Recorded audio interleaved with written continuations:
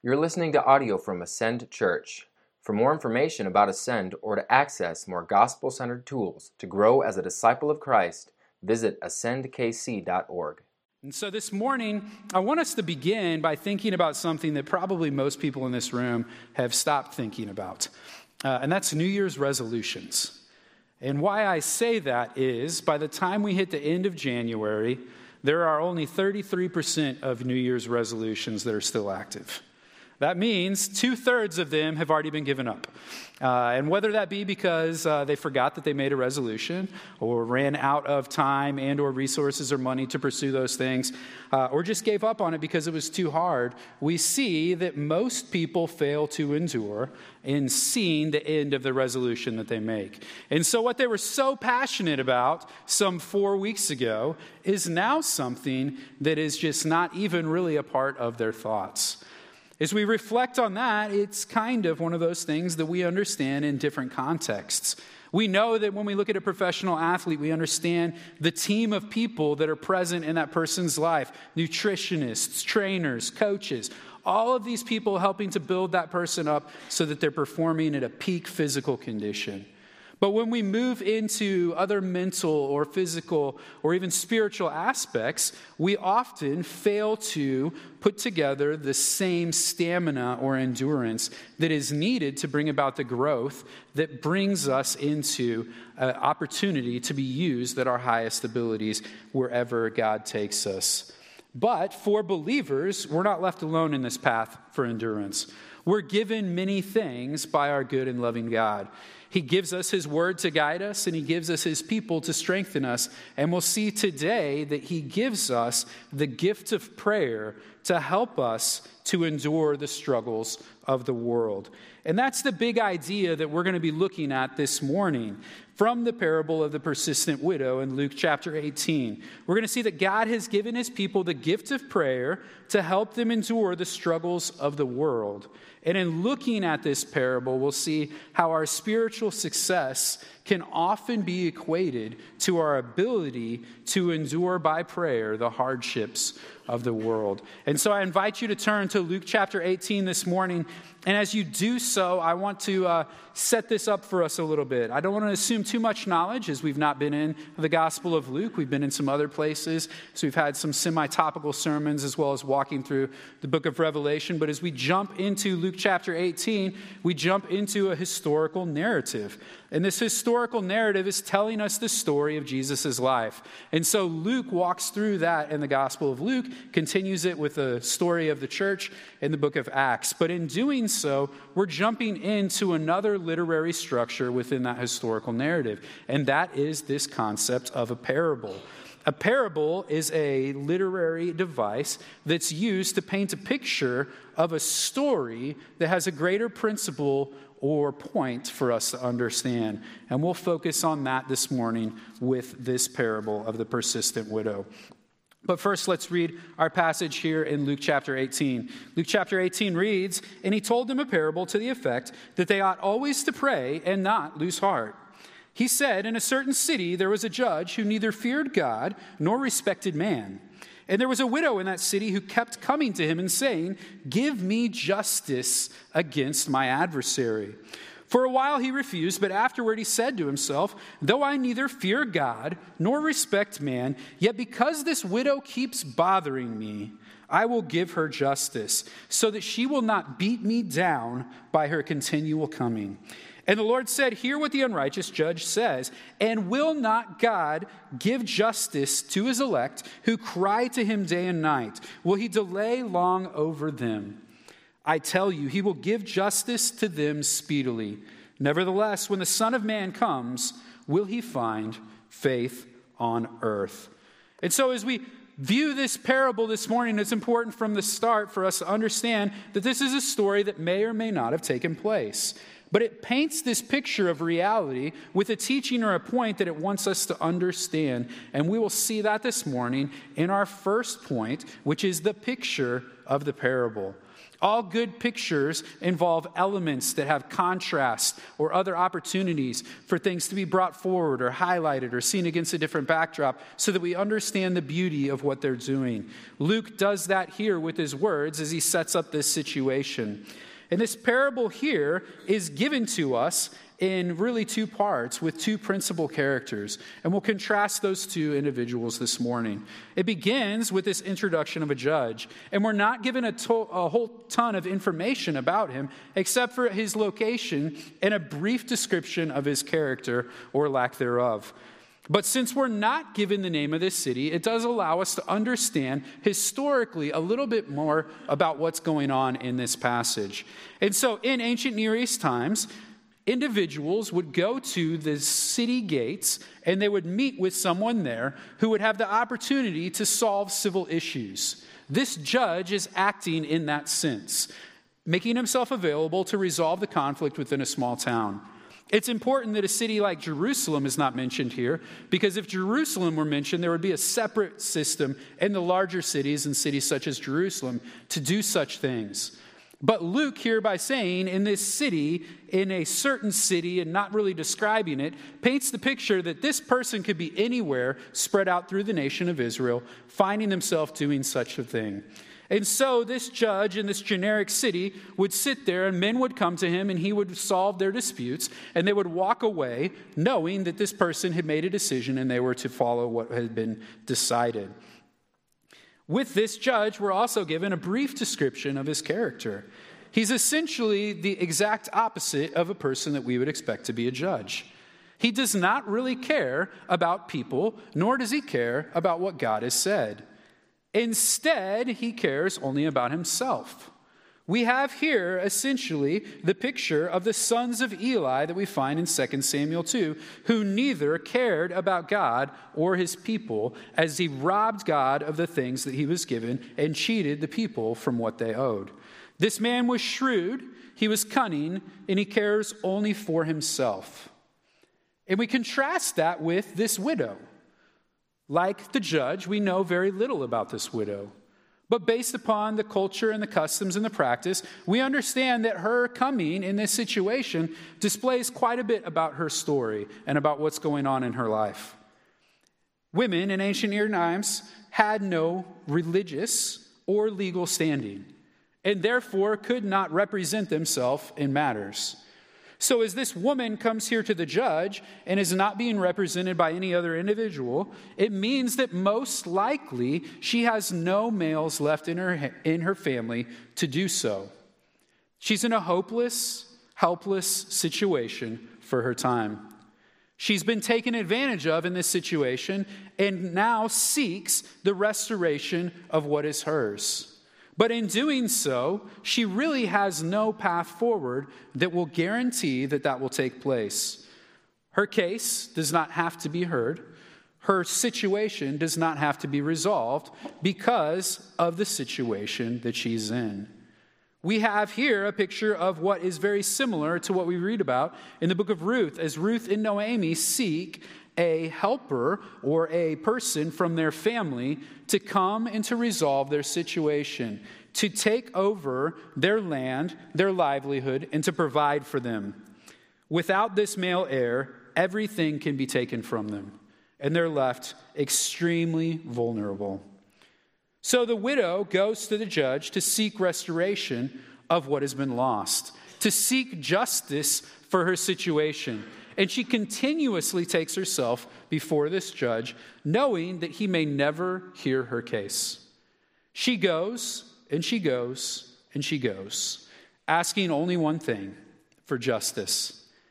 And in her continually coming before the judge initially shrugs her off, but then caves to her persistence in the constant presence of her in his midst. And so the parable then concludes by telling us how much more God will reward those who persistently come to him in faith, seeking justice for their prayers. The portrait here of this widow and her actions is important because it highlights for us several observations about prayer. And I'd like for us to focus in on these this morning because they're things that this passage teaches us that we can also gather from other places in Scripture about what we do as we pray. Because the parable is focused on prayer, not just this woman coming to the judge. First, as the woman recognizes her dependence, so we also do as we come forward to God in prayer. She understands that there's nothing that she can do to fix her situation. If she could do it, she would have already done it. If there was somewhere else for her to go, she would have already gone there. But this is her last opportunity for justice.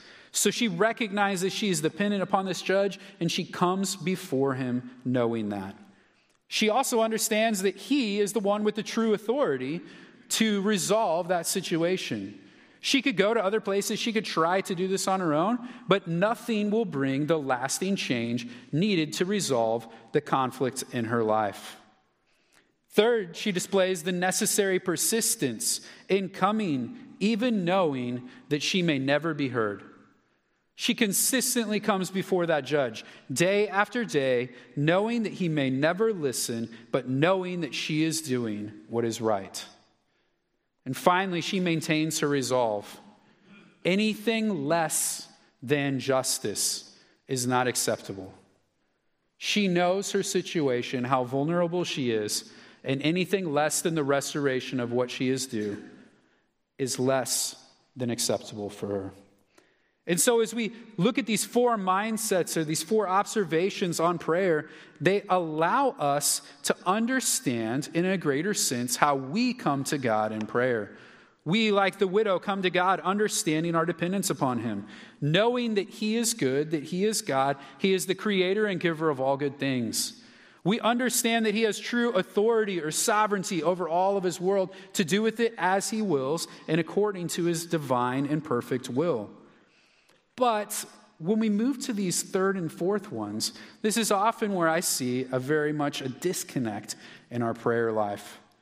Because the third ones focus more on that endurance and what our parable is teaching on. But we often fall short of the biblical teaching of prayer. Most people give up on praying for something within days of their first prayer. Most people pray for things once, maybe twice, and then move on. And while we might say that this means, hey, I've put it in God's hands, or I'm trusting that he's going to do whatever else it is, usually we go looking for other things to provide solutions. And when we look back at our parable and the way that it focuses and ties itself up, what that displays to God is not that we've given up on prayer, but that we have very little faith in him. This parable is about the endurance of our faith through prayer.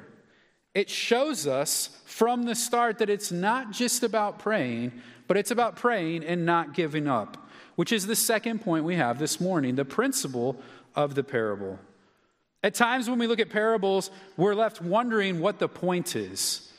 Even within the Gospel of Luke, we could look at Luke chapter 8 and read verses 8 and 9, and we see there that the point of the parable being told there is veiled from many in the midst that are hearing it. But here in our chapter, Luke does what he began to do in chapter 14. As he introduces these parables, he gives the reason or the point for the parable at the beginning and then explains the situation. We must remember here that parables are not necessarily meant to be literal stories, which are recorded, but instead are used as a figurative language to paint a picture of a situation with a point for us to take in place. So let's think of it this way. Parables are very similar to something else we have in our time called fables. Really, the only difference between a fable and a parable is a parable uses people and fables use non-human entities to tell their points. And so the greatest of all parables, if we're putting that under a category, the most well-known of them all time is the parable or the fable of the tortoise and the hare. And so hopefully you're familiar with the parable or the fable of the tortoise and the hare, where we have a rabbit essentially chasing a turtle in a race. And so the two come to this point where they're going to race, and they make a decision on what's going on. They set themselves out in this race. The hare or the rabbit goes out and starts off very strong, but gets distracted by what's going on, kind of gives up, rests, looks away from the end goal. But the turtle always presses forward and teaches us the point that slow and steady wins the race. Now, you'd be interested to know how many people want to tear apart that fable. Want to dissect the little parts of it. Like, why would a turtle ever agree to a race with a rabbit? It just doesn't make sense, right? Don't we know that turtles and rabbits probably don't have a way to communicate with each other? They probably don't live in the same ecosystem.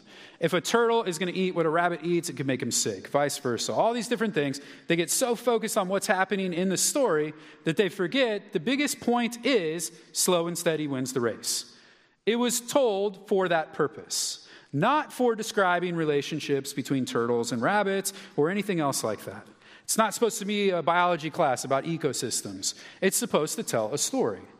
And so when we look at our story, our knee-jerk reaction might be, hey, let's talk about the injustice that this widow is dealing with. Let's talk about the fact that the system around her is broken. Let's look into how we can provide for the vulnerable and how we can do the different things that God would want us to do to represent this individual.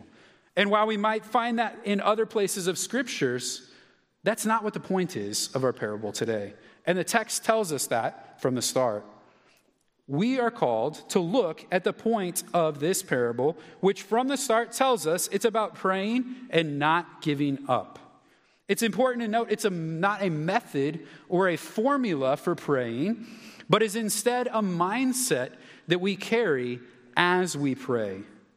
For us to properly understand this, we have to see that prayer is not just about empirical results. It's not just about getting what we have prayed for, but about the faith that we display as we continually endure through the situations that are in our lives. We very much live in a results-based, success-measured world where we want to see the results of what's taken place. In the past month, we've seen a very large-scale picture of people claiming the power of prayer in the healing of an individual in the NFL. And so we think about Damar Hamlin, and we see the situation that took place. And we've seen many people all over social media, all over the media, all over many places claiming, look at the power that prayer has had in this situation. But we also know that many prayers have gone out for people in similar situations that have not been answered. So how are we to understand what takes place with our prayers? Most people pray for things in a sudden crisis situation. Something has come into their life that they feel like, I can't handle this anymore. It's beyond my abilities. If it was able to be done by my own self, I would already go ahead and do it. But now I need something outside of myself to do this. And most of those crisis situations deal with people in unpleasant circumstances. And the prayer is, get me out of this. Whatever it is. Maybe it's a bad job. Maybe it's a bad relationship. Whatever it is, it's, God, take me out of this. Maybe it's a sickness. Whatever it is, we're saying, God, take me out of this. And if we're honest, when those prayers are prayed, anything less than that we would consider unacceptable. We go to God in a one-way form of communication, telling him, God, do this for me. When we look at what's happening here, and when I believe we look at other places in Scripture, we see that prayer is so much more than that. But the problem is, when we look at this passage and other passages like Luke 11 that teaches on prayer, we've misunderstood the purpose of prayer. We see this situation and say, well, look, the woman kept coming and coming and coming and coming and coming, and she got what she wanted. We go back to Luke 11 and we see the person there goes to his neighbor and keeps coming and asking and doing those things, and what he is asking for is given to him. So we think, if I come, if I ask, if I beg and I plead, then God must give me what I've asked for. And sadly, when we don't see that take place, some people walk away from the Lord, saying, if God was real, if he loved me, he would have given me what I asked for. But he either must not be real or he must not care about me. Therefore, I don't care about him anymore. but they've misunderstood what the purpose of prayer is. We must remember that the purpose of prayer is not to change God's desires or will to ours, but instead to align us more with God's desire and will in our lives. God is not solely concerned with removing his people from hardships as much as he is shaping his servants through struggles. So when we look back at the stated purpose of this parable, we see that aligns with what Luke has recorded. Luke is telling us that they're to pray and to not lose hope. They're to never give up. It doesn't say they're to pray and continue to pray until they get the answer they want. And honestly, that was the manner in which I first understood this teaching. And it wasn't just because I misunderstood this passage. It's because I misunderstood many other things about prayer. Like Philippians 4 says there, but in everything by prayer and supplication with thanksgiving, let your requests be made known to God, and he will answer it as you've requested. No. It's not what it says. It says, let your requests be made known to God, but the peace of God will guard your hearts and minds in Christ. But because we go to this results-based empirical concept of saying, well, I want this in that moment, we've asked and we see and we combine these misunderstandings to think that our prayers are only effective when we get the results that we have requested. But when we do that, we look at prayer as a way to beckon a genie rather than a way to maintain a relationship with our Creator. We fail to understand that prayer is a gift of God to allow us to endure in those times and to wait to see how God moves in our midst. That we would experience the fullness of the glories that he provides, whatever the situation is. And a big part of why I know that I struggled with this for so long was I wanted to pick out these little places from the scriptures that talked about things, and I wanted to hold on to those truths without viewing them in the fullness of what they're talking about. And we'll look at that here in the third point that we have here, in the placement of the parable.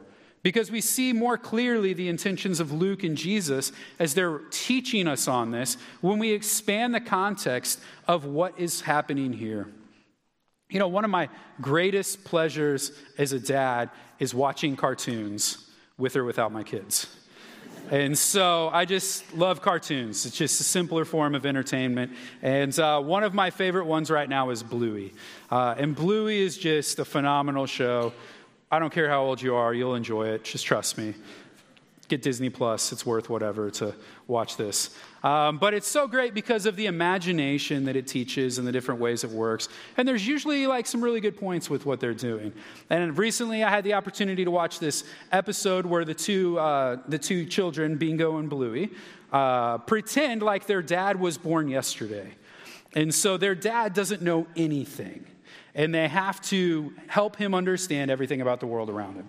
And so their mom is wanting him to do the dishes, and he doesn't know how to do the dishes. He doesn't even know what dishes are.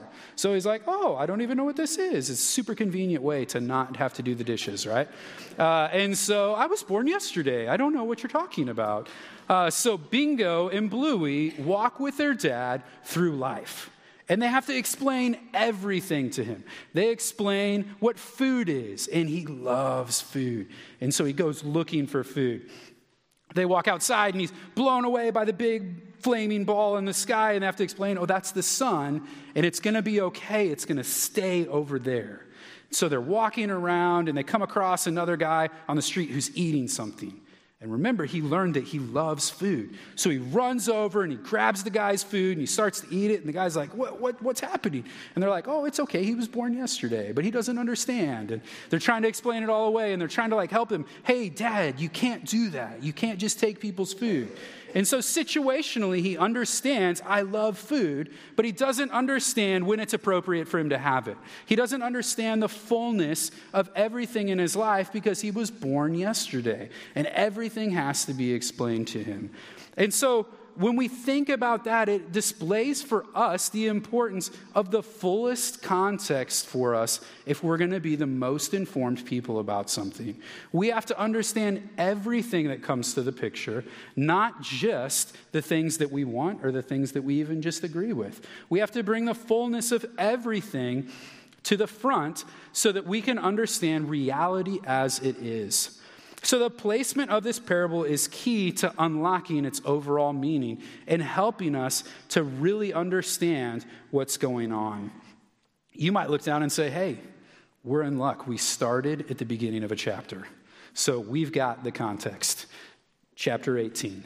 And I would remind you that the scriptures added chapters and verses in the 1500s to help us with ease of coming to them because we don't read them in their totality like they were meant to be read. We read excerpts and clips and small verses at a time, reflecting on those, and there is great value to that, but we must see the fullness of the teaching of the scriptures.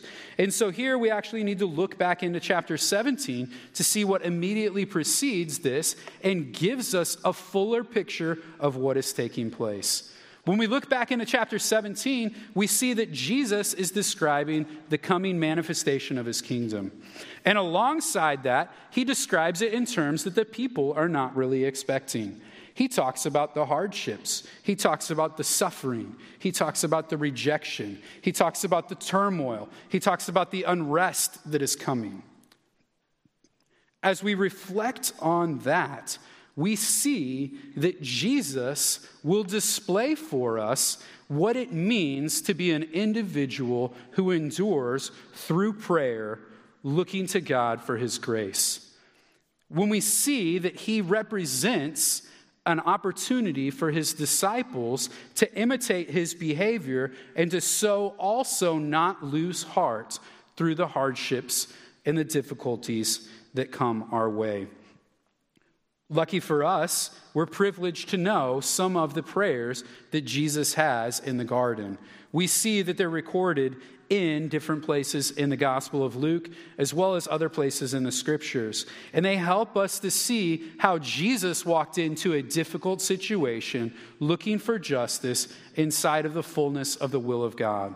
But before we get there, there's another opportunity for growth that I'd like for us to look at.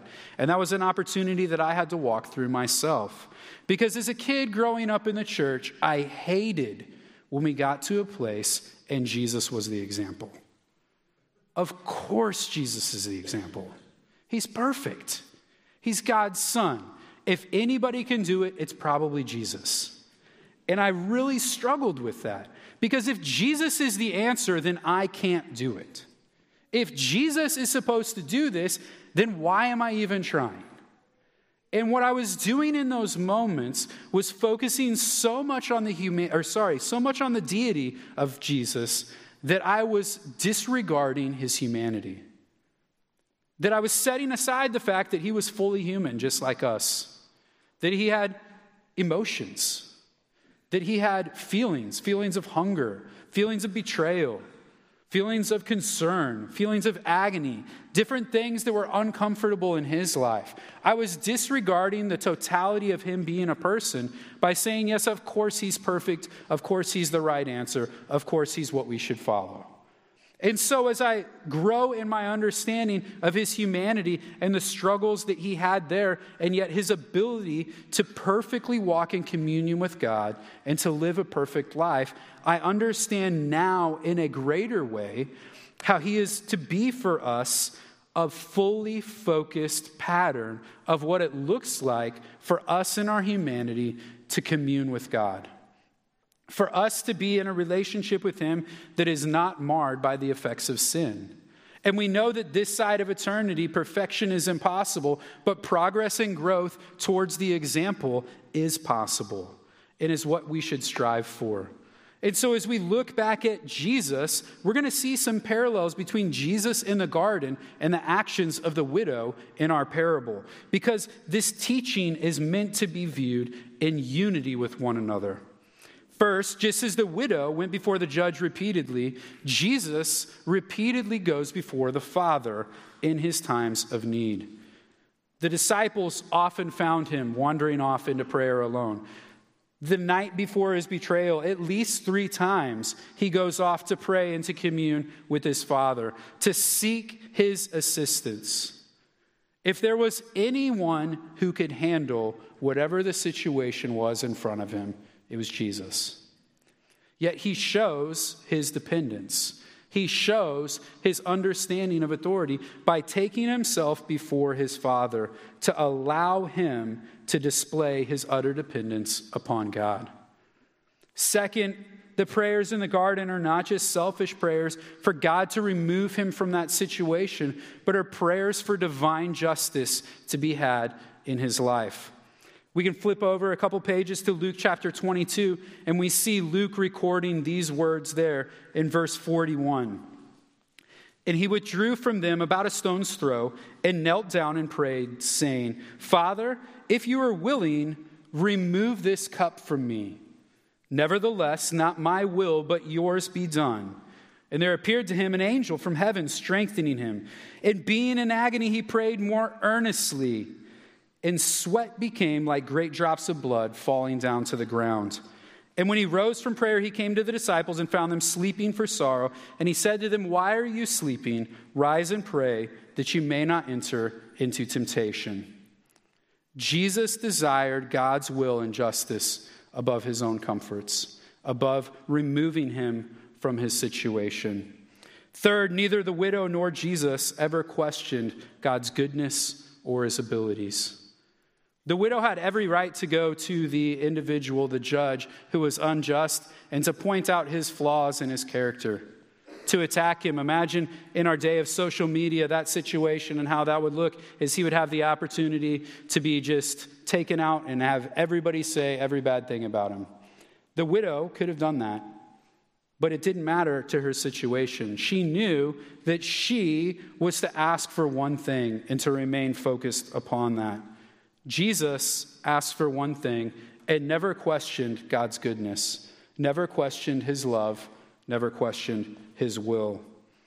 While these 3 parallels can enhance our understanding of what's going on in this passage, perhaps the greater focus that the placement of the parable helps us see is a more fuller understanding of the fullness of God's will in our lives. The justice of God is not always seen in temporal matters.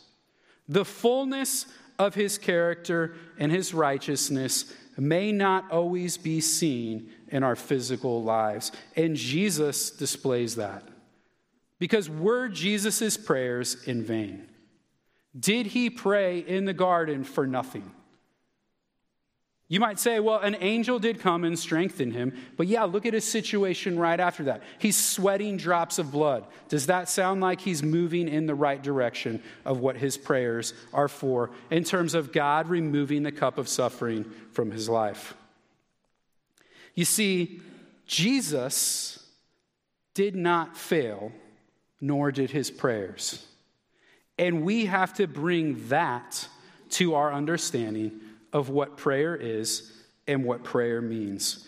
We must understand that the purpose of prayer is not as much about changing our circumstances as it is aligning our will to God the Father's. When we look at the greater teaching of Scripture, we see that this is also the case. We can do that by looking at the example of Paul in 2 Corinthians chapter 12. We see Paul there is walking through the fullness of so many of the great moral victories and so many of the great spiritual things that he's learned from God and that he has experienced in the goodness of God. But as he starts to unpack that, he brings us to this point where towards the middle of chapter 12, he says, "So to keep me from being conceited, because of the surpassing greatness of the revelations that I had received, a thorn was given to me in the flesh, a messenger of Satan to harass me, to keep me from being conceited. And 3 times I pleaded with the Lord about this, that it should leave me. But he said, my grace is sufficient for you, for my power is perfect in weakness.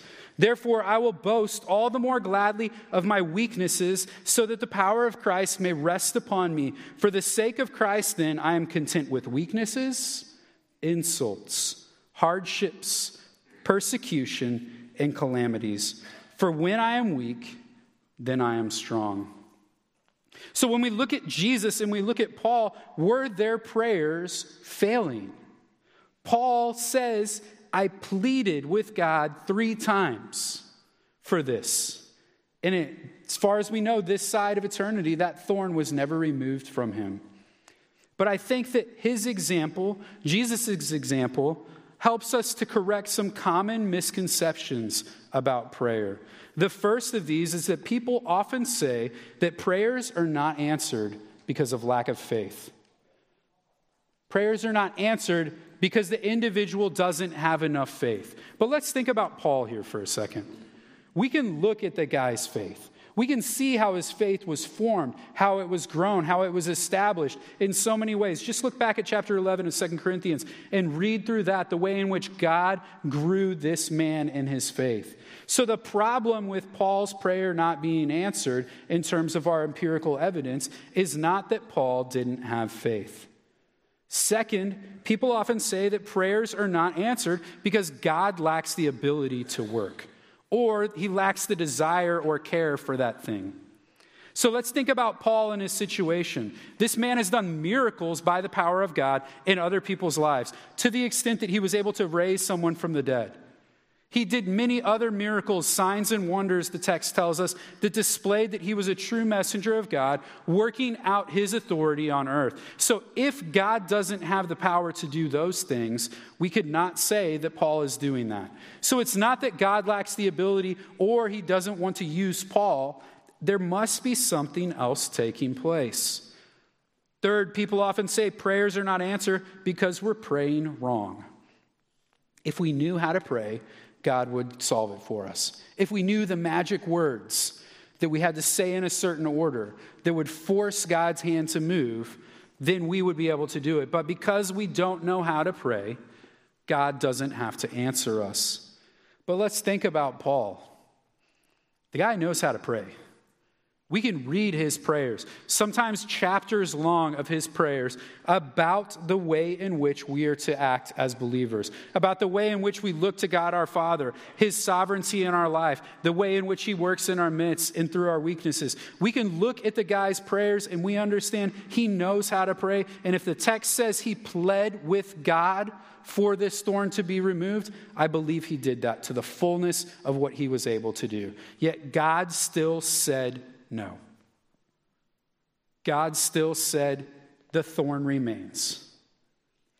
And Paul unpacks for us in 2 Corinthians 12 what Peter displays for us in 1 Peter 1, 10 through 12, where he says, concerning this salvation, the prophets who prophesied about the grace that was to be yours searched and inquired carefully, inquiring what person or time of spirit is in them that was indicating what he predicted for the sufferings of Christ and the subsequent glories. It was revealed to them that they're not serving themselves, but you, in the things that have now been announced to you through those who preach the good news to you by the Holy Spirit sent from heaven, things to which angels longed to look. The experiences of suffering for the sake of Christ allows us to experience his glories in a greater sense. And I must admit that that's something that's often foreign to my desires. Do I pray for hardships in my life to experience God in a greater sense? I would say no. For the most part, I don't desire to be stretched or put in uncomfortable situations so that I have to rely upon God to be used, or God to be in me, to be used through me, that his power is perfected through my weaknesses. Because that's uncomfortable. It's not normal to want to be in those situations. But what I know to be true is that when we find individuals that have that mindset in that situation, they display the fullness of faith that God seeks in Luke chapter 18, verse 8. They display the fullness of an individual trusting in God, knowing his goodness, knowing his love, humbly coming before him, telling them, God, here is my situation. And I know it still doesn't look great as man looks at it, but I know many things about you. I know you're good. I know you love me. I know your will is perfect. And I know that justice will be provided in your timing in this life or the life to come. And so as we look at this parable and its teaching for us this morning, we see, or hopefully begin to see, how prayer is not to be decided or evaluated based on temporal, empirical, results-based system that makes the most sense to us. But instead, we begin to see it as an opportunity to center our minds and conform our lives in a greater sense to the continuity of the will of God. And as we do that, we can trust that though this side of eternity we suffer unjustly in many situations, we know that the justice and righteousness and goodness of God will be restored to his followers in his timing. And as we do that, we display the faith that he desires to find in his followers, in his midst, and hopefully in our church and in our lives today.